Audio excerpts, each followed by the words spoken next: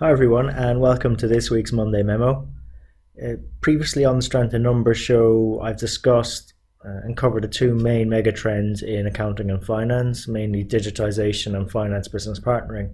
As well as why it's important for us to understand what these trends mean for traditional finance and accounting, but how do we help others in our profession help see the importance of these changes and also help them along with making the necessary changes to benefit from them. Now, this was one of the questions that one of our listeners wrote in and messaged me about. The finance team where this particular listener worked was quite pedestrian and 100% focused on current results, not the future business partnering. And what our fellow listener wanted to know was how to champion within their company, improving the finance team so that the core skills for the next 10 to 20 years are being learned, mainly around data visualization, finance business partnering, and not to be so scared by automation, artificial intelligence, and so on.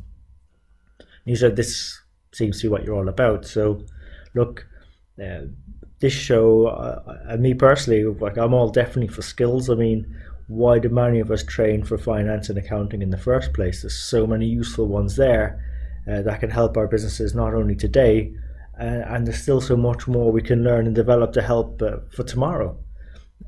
However, finance business partnering starts with a mindset shift. I mean, it's really a choice we make towards more regularly considering how can we better serve our internal and external customers.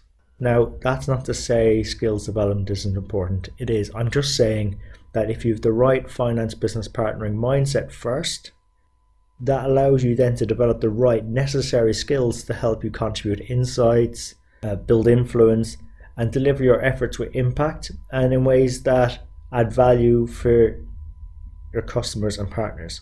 And most people, rather than consider what this choice around mindset actually means, they instead jump straight into skills development, potentially wasting on time to skills that may not even be very useful to helping add value to their customers. And this is only natural. I mean, most people act instead of think. And the thing is, when we're expecting others to shift their mindset, to do so effectively, it's got to be a choice they consciously need to make. And because this is an area we're touching and the bigger decision to be made, well, that's when their emotions will become more involved in such a decision. So we may think from our viewpoint that this is the rational, most straightforward thing to do, but for others that seemingly to us are more pedestrian, this may not necessarily be the right choice. So if you think about it, I mean, it's been well documented that us as human beings, we operate most of our days on autopilot. We're not always using the rational thinking parts of our mind. So it's very easy that we can get frustrated if others are moving at a different pace or simply aren't able to switch up gears as fast as we maybe like. So any first step that we want to take to help others in finance who might be more pedestrian and even consider the choices available, such as adopting finance business partnering, is we must access their emotional minds first.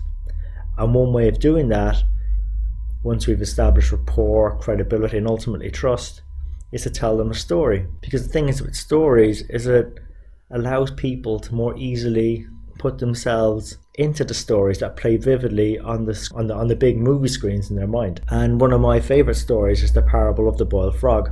I'll put the link in the show notes to a prior article on this. But it allows us to bring up a scenario to introduce the concept of having a mindset of considering what's going on around us, that we could then link back to people in finance. I mean, if you think about the finance team that used to enter supplier invoices into the purchase ledger, they thought they were doing a great job, but one day they were replaced by scanners, file imaging, and workflow robots that could do the job more accurately, efficiently, and work 24/7 for the same internal customers. Or even about the Blockbuster finance team, who quite recently were managing their internal processes really well, but they perhaps didn't hold up a mirror to the business about what external customers really wanted from them. And both instances, could you say these finance teams really had customer mindsets? And then there's others who might argue, well, what role does finance have to play in the business? You might even suggest that we're responsible for getting the numbers right.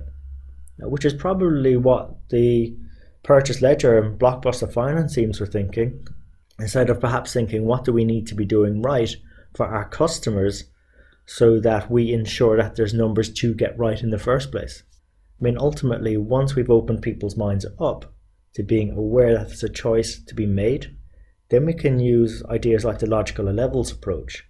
Again, I'll put the link to a prior article I did on this in the show notes, to help them begin to choose how to best improve and move in a better direction for themselves in the business. And that's why I spend a lot of time studying how the mind works best, so that I can help other colleagues find their own ways to a more finance business partnering mindset.